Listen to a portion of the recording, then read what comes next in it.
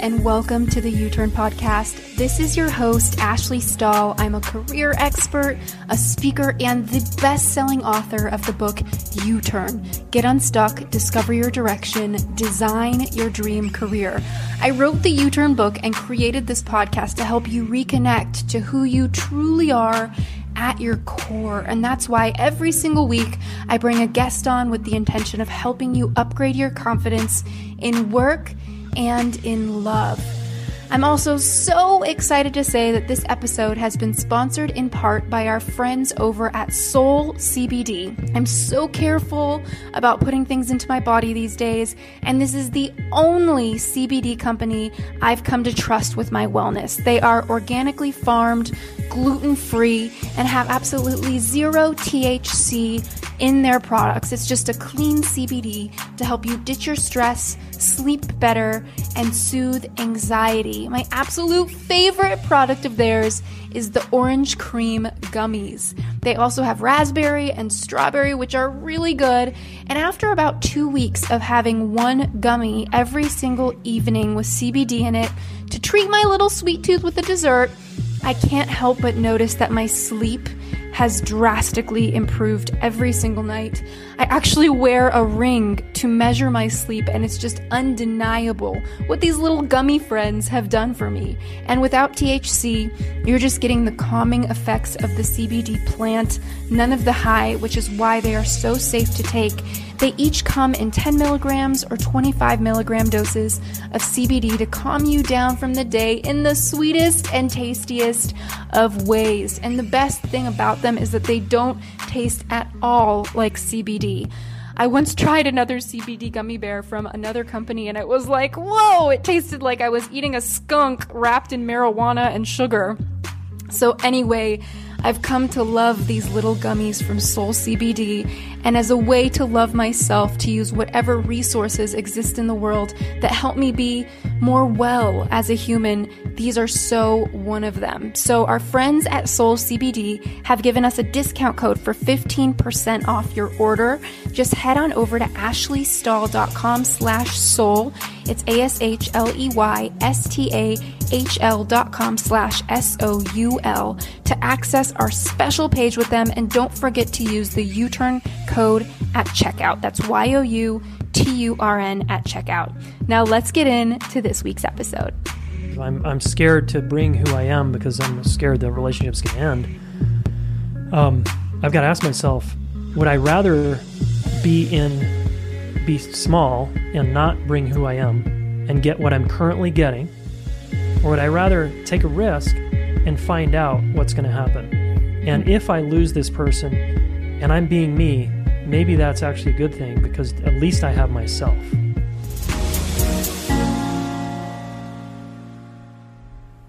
What's going on, U-Turn friends? It's Ash here, and I'm so excited to have Jason Gaddis on the podcast today. And we are going to be talking about how conflict in relationship is truly an opportunity. And one thing I have not yet shared with all of you on the podcast, because it feels so vulnerable, is at the end of COVID, just a few months ago, I made the really challenging decision to call a completion to my really beautiful relationship with William. And you've all heard me talk about him, and he has been such a vehicle for my learning. And that's why I thought in the love category this week, we could really take a look at how COVID and career and all of these external forces can play a role in your relationship. So those of you who don't know Jason, he has an awesome podcast called Relationship School. I'm about to be on it, which I'm so excited about. He's an author, a relationship expert, and a coach who teaches people the one class they probably didn't get in school, which is how to do relationships. So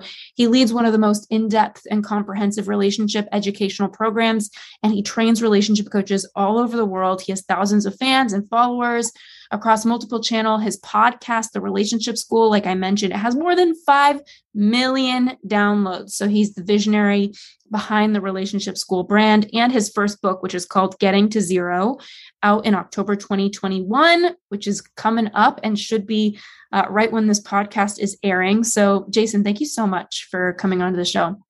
Yeah, grateful to be here, Ashley. Yeah, well, I mean, obviously, I can't help but ask you what got you so into relationships. Were you a little bit messy in that category at one Oh point, or yeah. Yeah, you're tell on me to me. more? You're on to me already. Yeah. I was a sensitive, empathic boy, and I got the message from my culture, my environment, that wasn't okay. And so I, tried on a bunch of strategies to try to get acceptance, like most of us do as kids. And that led me to guard my heart, and block my feelings and block really my sensitivity. And so when I started entering into adult relationships in my 20s, I was that guy. I was the emotionally unavailable man that kept women at an arm's length. And, whenever they would ask me what's wrong or are you okay or how are we or any of that shit, it felt like conflict to me and I would push them away. I'd get a beer and I'd go climbing or something and I felt better. So I concluded that it must be them, because I got relief when I wasn't around them. And I was in that for like 10 years, that pattern. And then I realized I was the problem. I was the one common denominator. And, it was another painful breakup and breaking another woman's heart. And I was like, shit, I gotta fix this. And so I started to work on myself, and eventually, here I am, married and 2 kids and teaching this stuff. So, what is your opinion on when people say, when you know, you know? I think that's sometimes. Sometimes. Yeah. Cause my Sometimes. my friend's a therapist. And so my best friend, Nicole. And so sometimes I get a little insight into just her world. And she was sharing that what she sees is that sometimes one person knows, the other person doesn't. And then eventually they both do. Eventually, sometimes Right. it's like a one night stand and both of them don't know for a while. And then suddenly they both realize. And so it doesn't necessarily mean that it's right or wrong if 2 people are on a different pace, but it can definitely be challenging. And I know that pace is something that can be a challenge in relationships. So I'm curious, for people who are out there dating or even in their relationship, what are some indicators that maybe you're not in the right relationship, or maybe it is time to rethink it? Because I know we're talking about conflict today, and conflict is so healthy, but there's probably also some red flags where it's beyond conflict. It's just not a fit. Yeah. No, I'm good to talk about whatever here. And yeah, I think one of the biggest red flags is when you start to get the feeling that it's not mutual. And mutual can be just a feeling, a felt sense of like, it doesn't feel fair here. Like, I'm the one always wanting to talk about us. I'm the one wanting to do coaching or read the book or try to improve the relationship. That can work for a little while, but if the other person continues to not do much there, it starts to not feel fair and not feel mutual. So both people need to be invested and interested and willing to continue to take risks and go a little deeper. Otherwise, it sets up the dynamic where I'm attached to you, but you're not really attached to me, and that creates what I call an insecure relationship, right? Mm-hmm. And so it's just more, you're going to fight about more stuff. It's going to feel more crunchy. Eventually you'll resent the person. They'll resent you because you keep trying to change them. Mm-hmm. So willingness is like mutual willingness, and fairness is a good thing to look for consistently. Okay. So speaking of that, I know that there's a lot of people listening who they're maybe dating right now, and it's kind of like that weird dicey zone where it's not easy to tell if it's mutual because it's new. So do you have any mindset or insight for people listening around, this idea of consistency, but also juggling being new to something and not having too many expectations of someone that you quite frankly don't know yet, what's your take on that with dating? Yeah. Follow your desire. And it's okay to have expectations, like we talk about real things. It's okay to be myself and be vulnerable and take risks and share who I actually am versus trying to put my best foot forward and hide this, carnage behind me that I've been through in my life. So bringing your authenticity and truth up front, I think, is key. Mm-hmm. And following your desire, if again, it's consistently isn't met with their desire toward you, not just physically, but like, hey, I want to be with you. And I'm initiating a text thread back to you. Hey, how are you tonight? Hey, what's going on?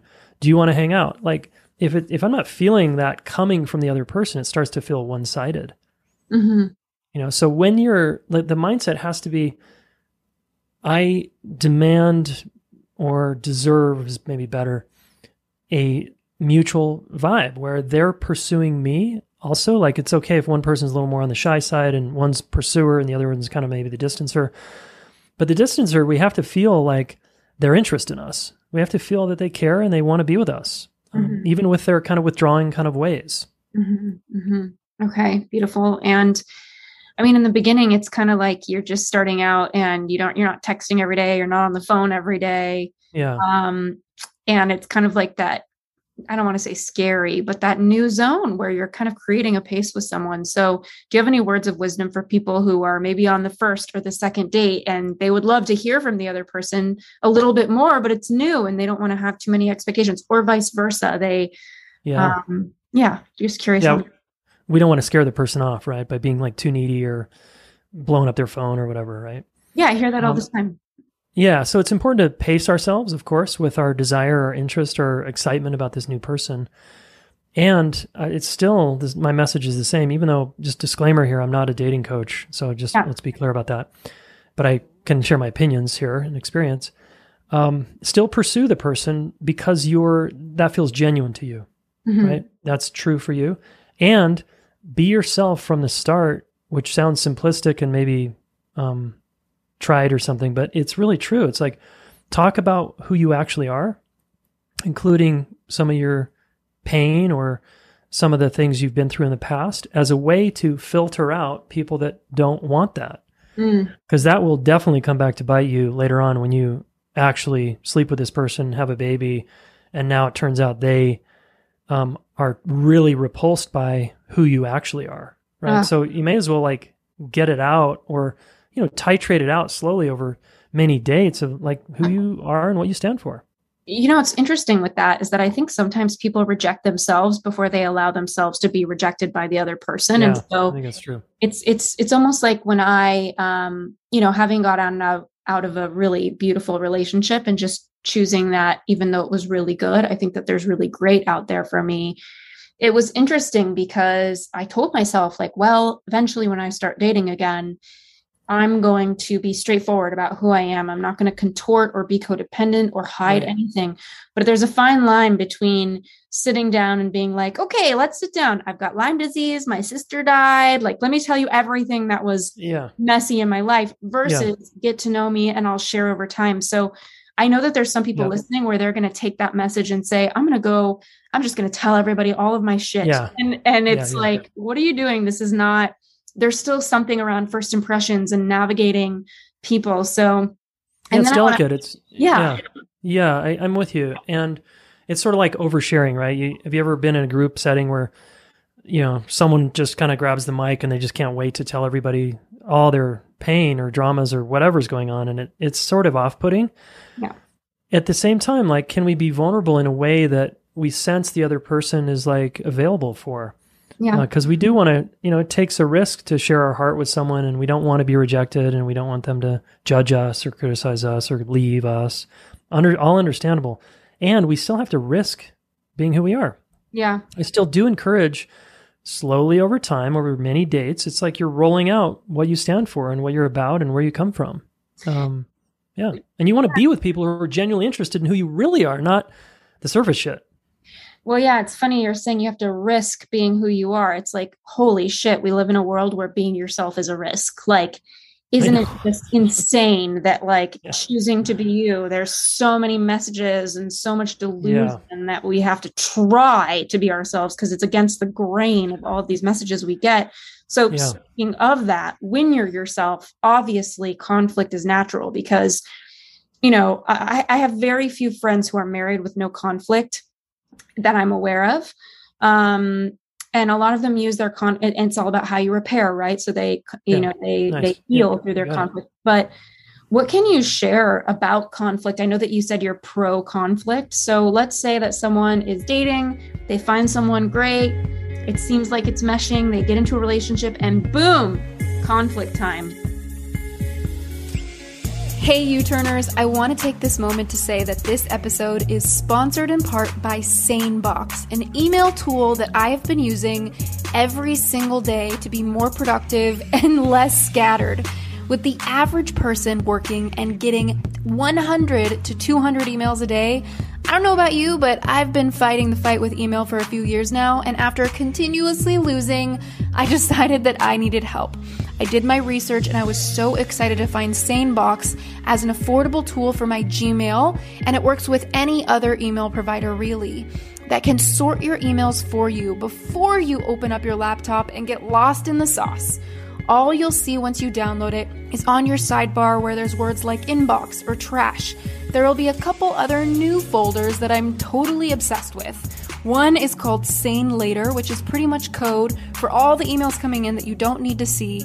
And the other one, my favorite one, is called the Sane Black Hole, which is where you can drag and drop emails that you just don't want to be subscribed to anymore. The Sane Later box automatically uses artificial intelligence to know that you don't want that email, and it puts it right there in that folder. Every few days, I check my Sane Later folder, skim through it, and I'm just so happy to be saving so much time. I used to spend every single morning overwhelmed by my inbox, and now I have so much more time on my hands thanks to SaneBox. So for the first couple of weeks, I monitored my SaneBox once a day and dragged and dropped messages from senders that I would have wanted in my regular inbox, and now I find that it perfectly knows who should and shouldn't be making their way in my inbox. So head on over to www.sanebox.com/uturn. That's SANEBOX.com/YOUTURN to access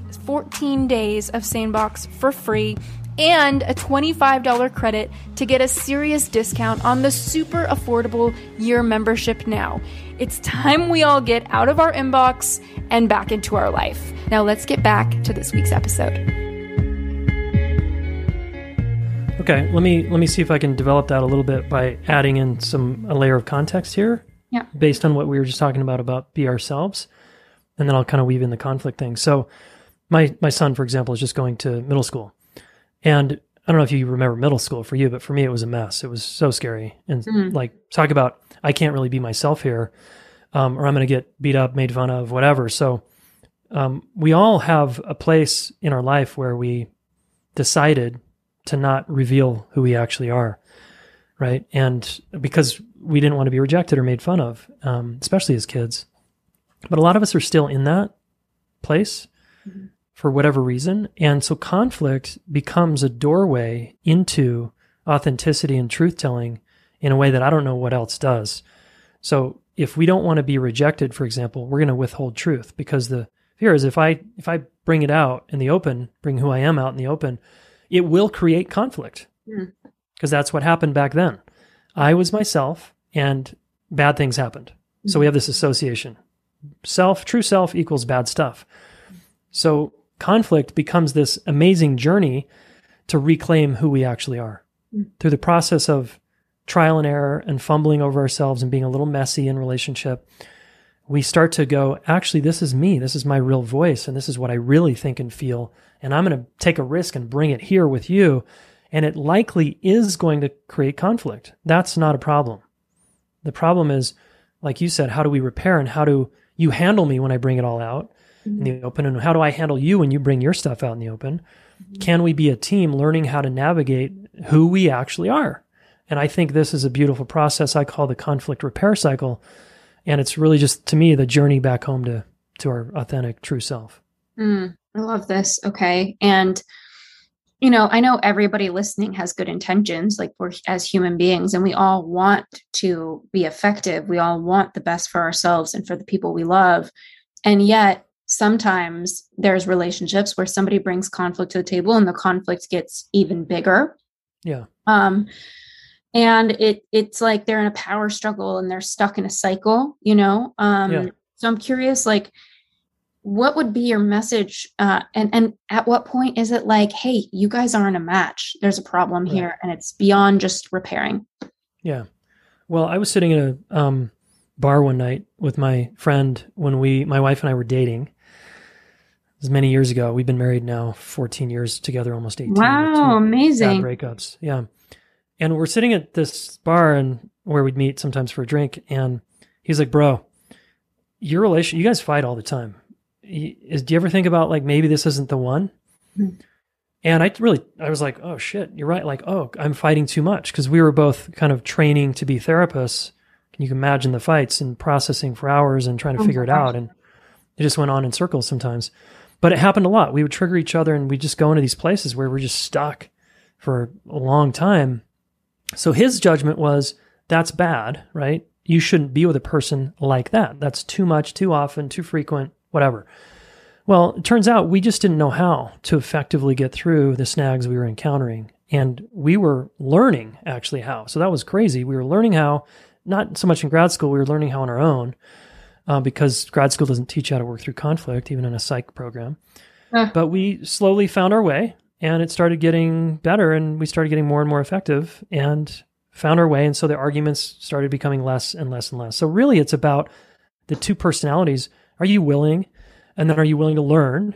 And can you stay in the fire until you get to zero, I call it, or get to the other side where you feel good again? Mm-hmm. Mm-hmm. And if a person, the issue is when one person, or both people, but often it's one person, just will not come to the table and continues to point the finger at you and all your problems. Mm-hmm. That's not really fair, and that's not really a relationship, and those people are going to have a hard time getting to zero.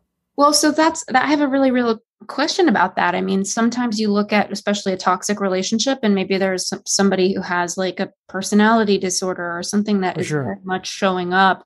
And it is kind of on them that the relationship isn't working, although it takes two to tango, although someone else is complicit in choosing to be there or abandon themselves or whatever.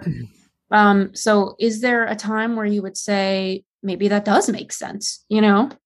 Oh, you mean to leave? Yeah. Or to say, absolutely, this is on that person and it's not on me. Like there's something toxic about this human being and I'm participating in it. And that's the extent of my involvement, is choosing to participate.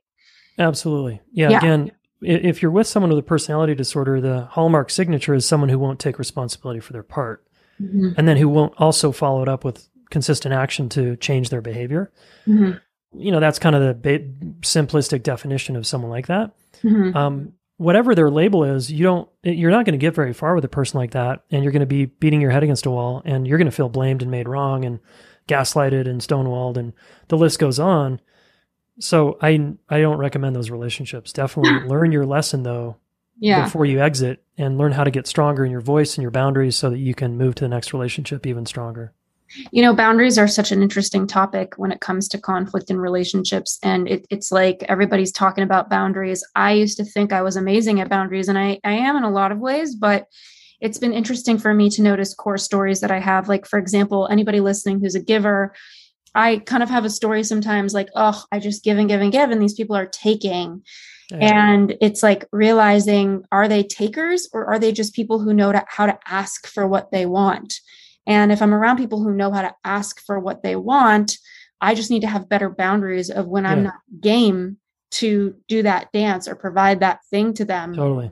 And that's really mature of you. Yeah, exactly. Yeah. Yeah. Well, and it's interesting too, because I think people sometimes either don't know how to say the boundary or set the boundary, or they don't even realize their gas tank is empty and then they just want out and they're done and they don't,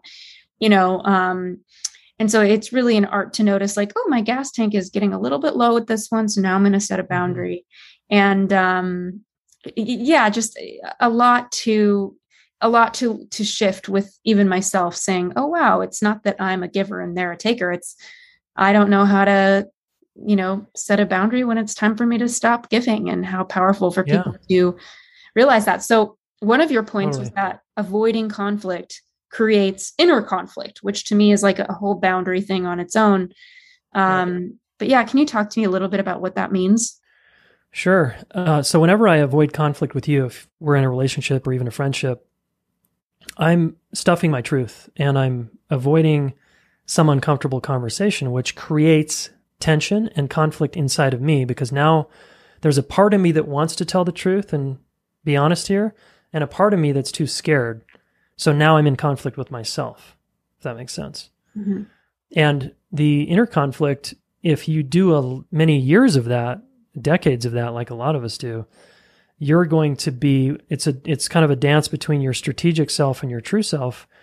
And it's going to just feel bad. And you're going to, I think, have some anxiety and depression because you're not going to be fulfilled trying to be someone you're not and continually stuffing your truth. So again, conflict is this amazing doorway for us to practice being who we are and then finding out if the person we care about will hang in there with us as we discover this process of becoming oneself.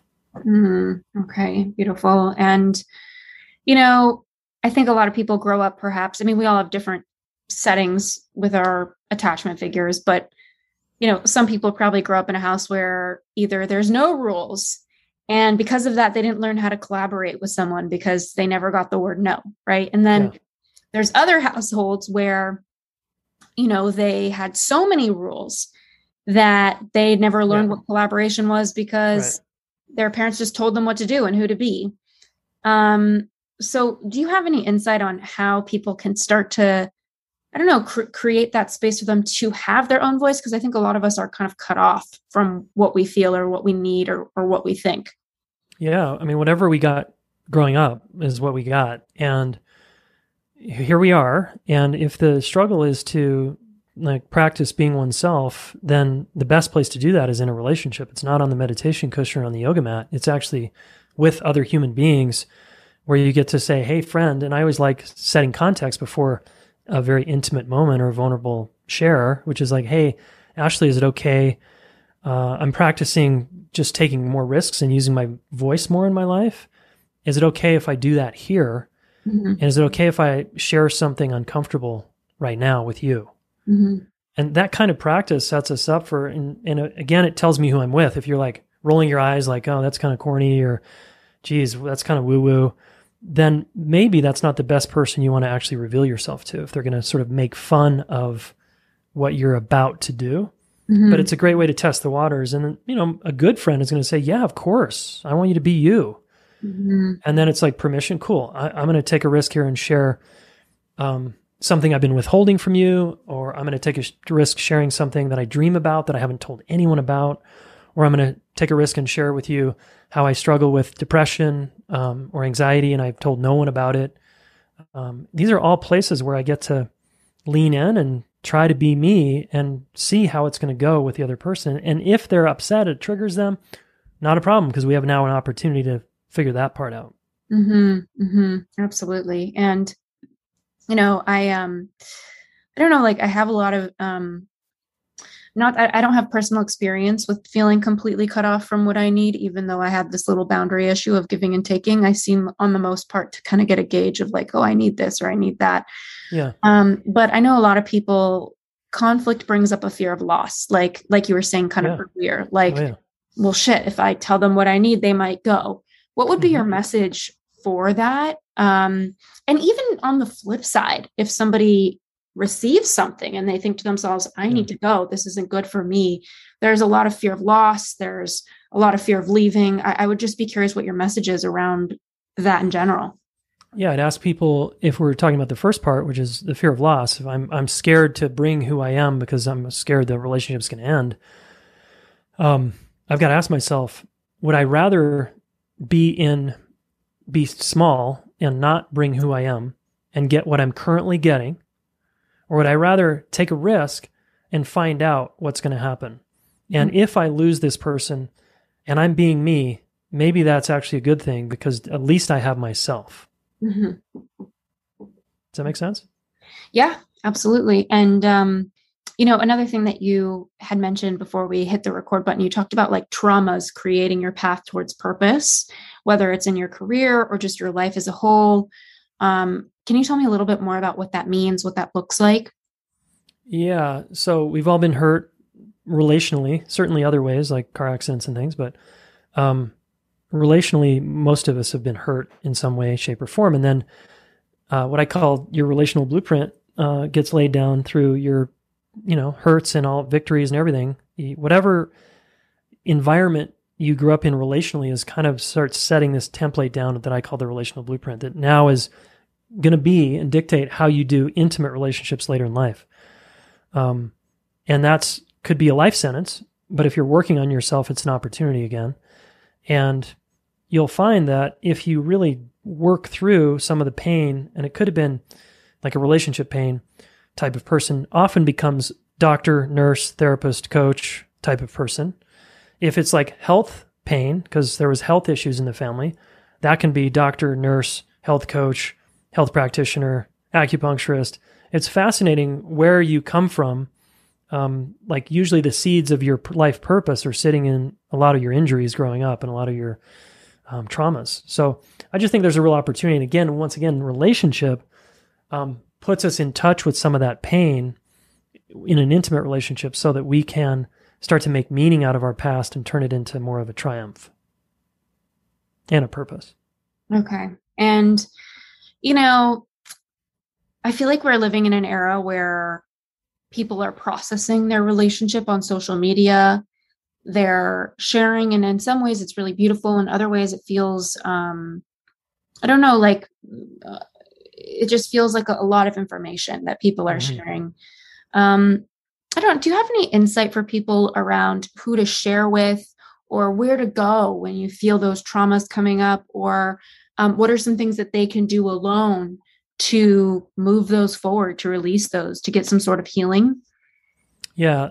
First choice is always the closest friend or intimate partner in your life. Mm-hmm. If you don't have that type of person in your life, then you hire a professional, trained relationship coach, a psychotherapist, some kind of practitioner that can, be your sounding board. And ideally we all have that, I think, throughout our lives as we go through. Like I always have a therapist and a coach in my corner, and my wife is my number one person that I share just about anything with. And then when I, for whatever reason, can't share with her because she's the source of the pain, the trigger, I have my men's group that I go to and other men in my life. I have other female friends. So ideally you have a close person, at least one, ideally more than one, like 2 or 3. And then there's paid professionals. And then it's like finding the right kind of person for you. It's not just going to a therapist and being like, oh, I've never done this, but okay. And I just start talking and they just listen with a clipboard or something. That's not necessarily helpful.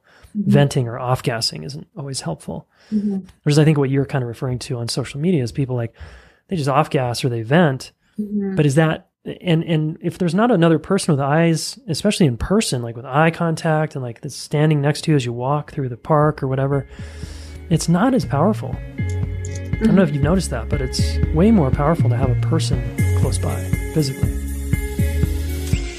Hey U-Turners! This episode is sponsored in part by our friends over at Organifi. My absolute favorite product has got to be their chocolate and vanilla protein powder. Due to my recent diagnosis of Lyme disease, I've been super careful with what I put in my body, and I just smiled from ear to ear when my doctor read the ingredients on the back of their protein powder and gave it the thumbs up. They are gluten-free, soy-free, dairy-free, vegan, and almost no sugar at all. It is just magical and a miracle that it tastes like anything, let alone something this good. Their chocolate protein powder I love to put in with a nut milk, cashew butter, frozen blueberries, while their vanilla is so good with peanut butter, frozen strawberries, and nut milk in the blender. This smoothie is my absolute fix when I'm hungry anytime or when I have a sweet tooth. It's just so good. I mean, here's the thing. It's tempting to turn to that second or third cup of coffee, but the truth of the matter is that caffeine can only do so much. At some point, we need to look at the root cause of our fatigue, and it turns out that the 2 main factors in low energy are chronic stress and a lack of nutrition. Organifi's clean, organic superfood blends address these problems head on with adaptogenic herbs and mushrooms to help you balance your cortisol levels associated with stress, and they make it so much easier with 1 scoop of protein powder to add so many more nutrients into your diet every single day. If you'd like to grab yourself some protein powder, or really any of their magical products, just head on over to Organifi.com/U-turn. That's Organifi.com/YOUTURN, and make sure you use the code U-turn, again, YOUTURN at checkout for 20% off. Now let's get back to this week's episode. Yeah, I love what you're sharing. It kind of reminds me of Brene Brown's work where she talks about vulnerability and how not everybody deserves to hear your story. I'm curious, Exactly. I would imagine that if somebody is kind of off-gassing like you're sharing, they might cause more trauma to themselves by opening themselves up to feedback or to people viewing them in one way or evaluating them in another. So let's say that there's something unprocessed and you want to bring it to your partner, but it's not clear yet. Do you have any questions for people to ask themselves? Maybe they can't afford a therapist or they don't have a lot of friends. Like I find that especially my male clients have come to me saying like they don't have that one friend that they trust with relationship advice, which always makes my heart kind of sink that they're going through that. So totally. Yeah. What would be something that someone can do just with themselves before they air it out or share it out with their partner? Yeah. I'm curious what you'd say too, with all this. I mean, certainly journaling, right, is a good one. Recording. I love voice notes personally, talking to myself. I talk to myself on walks all the time. And that's a really, really good way for me to process feelings and what I'm going through. While I listen to music sometimes, I do that. I always do that out in nature. Those are two of my favorite. I'm curious what you would add there. Well, one thing you mentioned earlier that I really loved was the way that you frame conversations. And I love that for anyone listening really on anything. You were saying like, hey, I'm going to share something vulnerable and like, it's hard for me to do, but can you listen? I think like naming clears so much shaming. You know what I mean? You frame something and name something in the front end, it calls someone forward to hold that with you in a different way. And so if you've done your best to, I love journaling. I always write at the top of my journal, what do I need to know?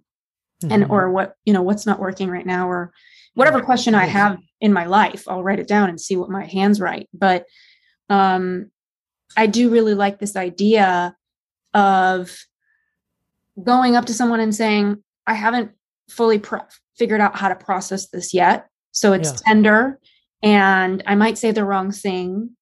I'm hoping you could have patience with me and help me look at this, So I love what you shared about framing things. I think that it sets you up for success in the workplace too. If you have a weird conversation with your boss, even saying, hey, I want to talk to you about my workload. I've been nervous to talk to you about it because I don't want to appear like I'm not a team player, like just framing things. It's such a communication tool. So I love that you share that.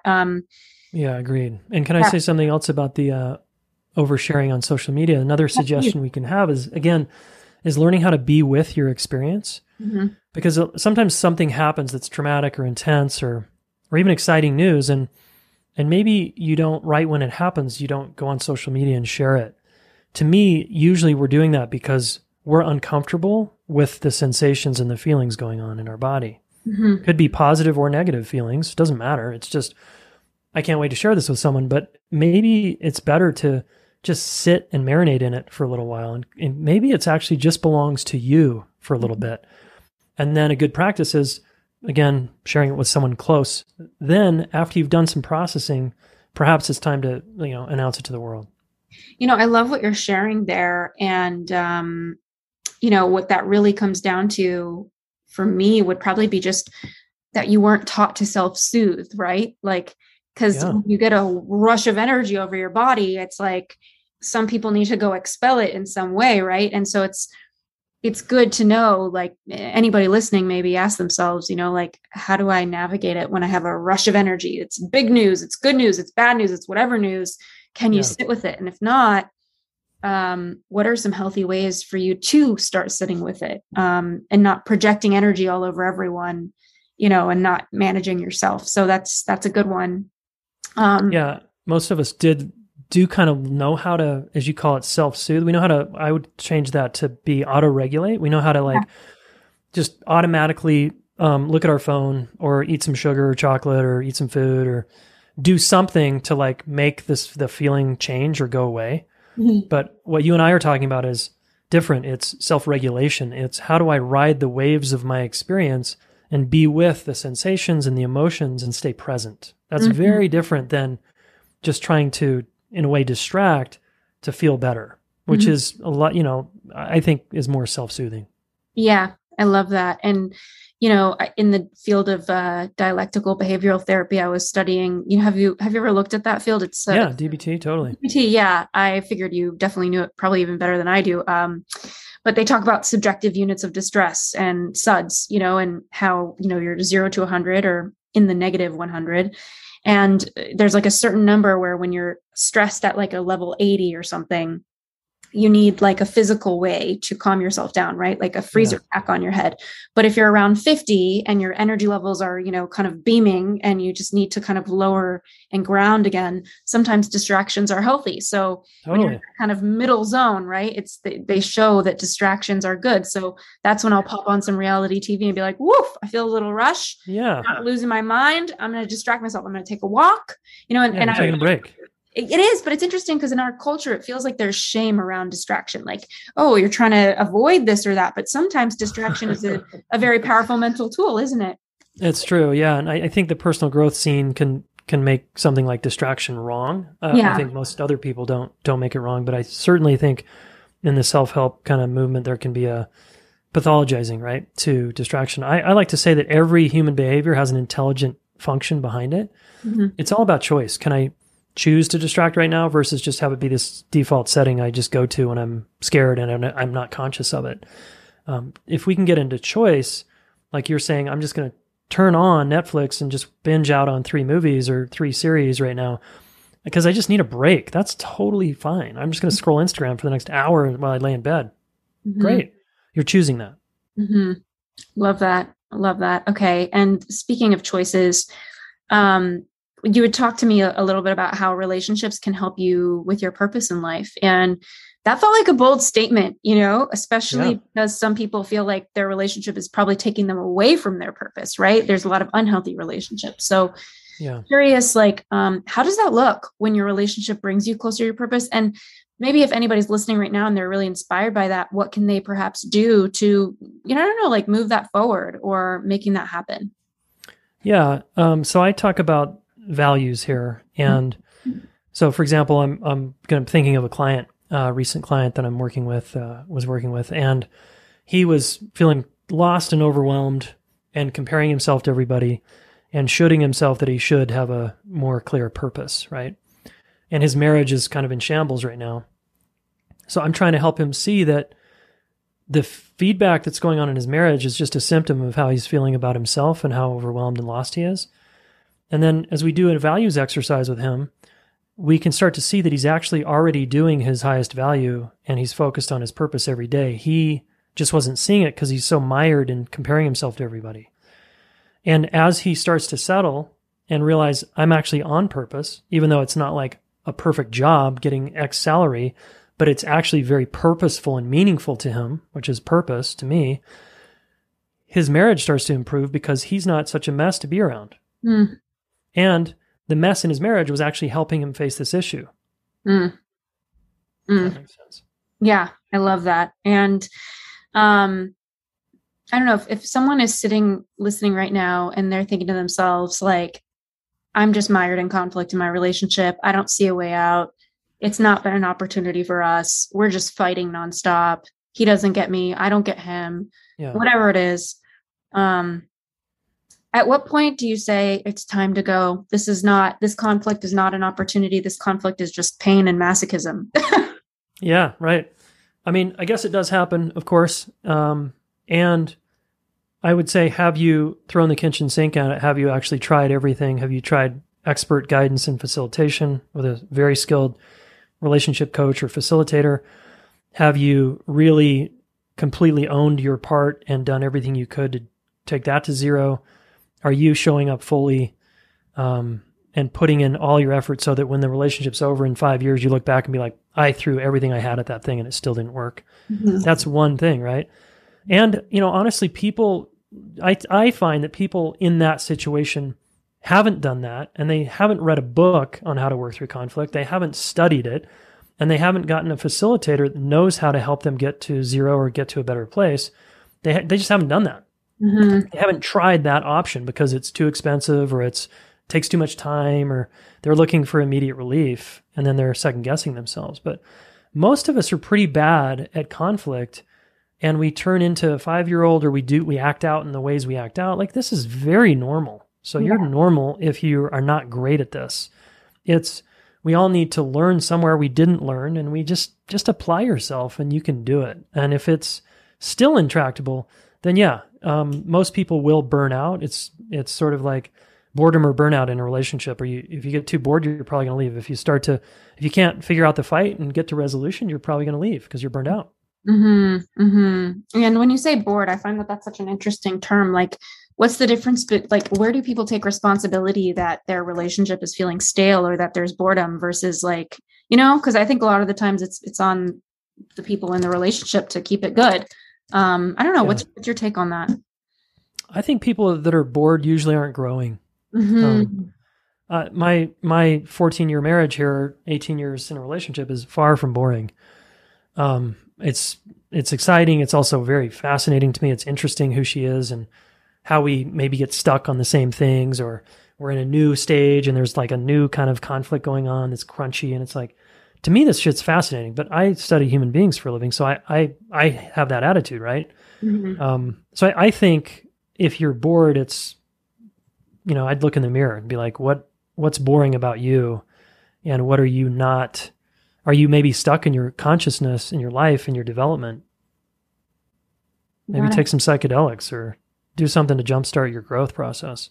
Yeah, actually, I've not really talked that much about psychedelics on the podcast. So if you're comfortable, I'd be curious just what your feedback is on that. I've tried mushrooms once and I found them to be pretty profound, but, obviously disclaimer, like it's such a personal choice. It's still arguably a drug, even if it comes from the ground. Sure. So yeah, what would be your feedback on psychedelics and why they work or why they don't?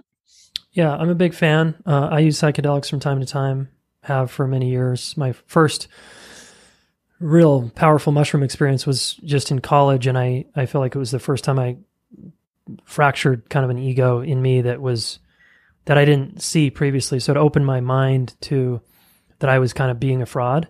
Mm-hmm. It opened that door so that I could start to work on myself eventually. It took me a while, but I got there. So psychedelics can help us see what we're not seeing about ourselves, but they need to be done in a controlled setting with a skilled facilitator that knows what the fuck they're doing. Mm-hmm. And it's got to feel super safe to you. And you need to, it's got to be the right timing, the right setting, the right context. You have to have a clear intention and a very skilled guide. And then they can really change your life. But I don't recommend just taking a bunch of shrooms with some friends and seeing what happens. Honestly, it's like blown my mind. No judgment for anybody who's doing this, but I just don't understand how people can go party with mushrooms in them. Like I remember the time I did it, I just stared at the wall and opened my journal and wrote like 14 pages. So can't imagine being social for that. I mean, I would do acid and drink beer in college and I'd just get in fights. Like it was just so aggressive and just my shadow would come out that was repressed. And so, psychedelics are extremely powerful substances and they really should be used with great care and guidance and support. Mm-hmm. Absolutely. Yeah. Well, is there something I haven't asked you about conflict or relationships that, perhaps I should have by now, just for everybody that has been listening? Yeah, I would just say, be a student of conflict. Try not to run or you'll keep creating these inner conflicts. Mm-hmm. And have your goal be two things. In an intimate partnership, you want to stand for three. And that means I take a stand for me, I take a stand for you, and I take a stand for us. You don't want to leave yourself behind in relationships. And you also don't want to be so pro-self that you leave the other person behind. So standing for three is just a nice way to think about an intimate partnership over time. Mm-hmm. And have your goal within that be to get to zero through all of your conflicts and make the repair and reconnection process the most important part. And plan on conflict happening for the rest of your life. So in an intimate partnership and in families, so you might as well get good at it. Love this so much. Where can everybody find you? Who should be reading your book? It sounds like something that would be good for everyone. Yeah, I think this book's great for anyone that's open to growing and learning about relationships and themselves through conflict. And you can find me and all the podcast and everything at relationshipschool.com. And the book is on gettingtozerobook.com, depending on when this comes out. Of course, it's on Amazon or that website will point you in the right direction. Perfect. Thank you again for coming on. Yeah, thanks for having me. Thanks so much for tuning into the U-Turn podcast. And again, thank you so much to our sponsors, Organifi, Soul CBD, SaneBox, and so much more. We are here because of you and our listeners. Thanks so much for checking out our sponsors. We always pick people we trust, and for listening to the show, for writing reviews. Can't wait to talk to you next week.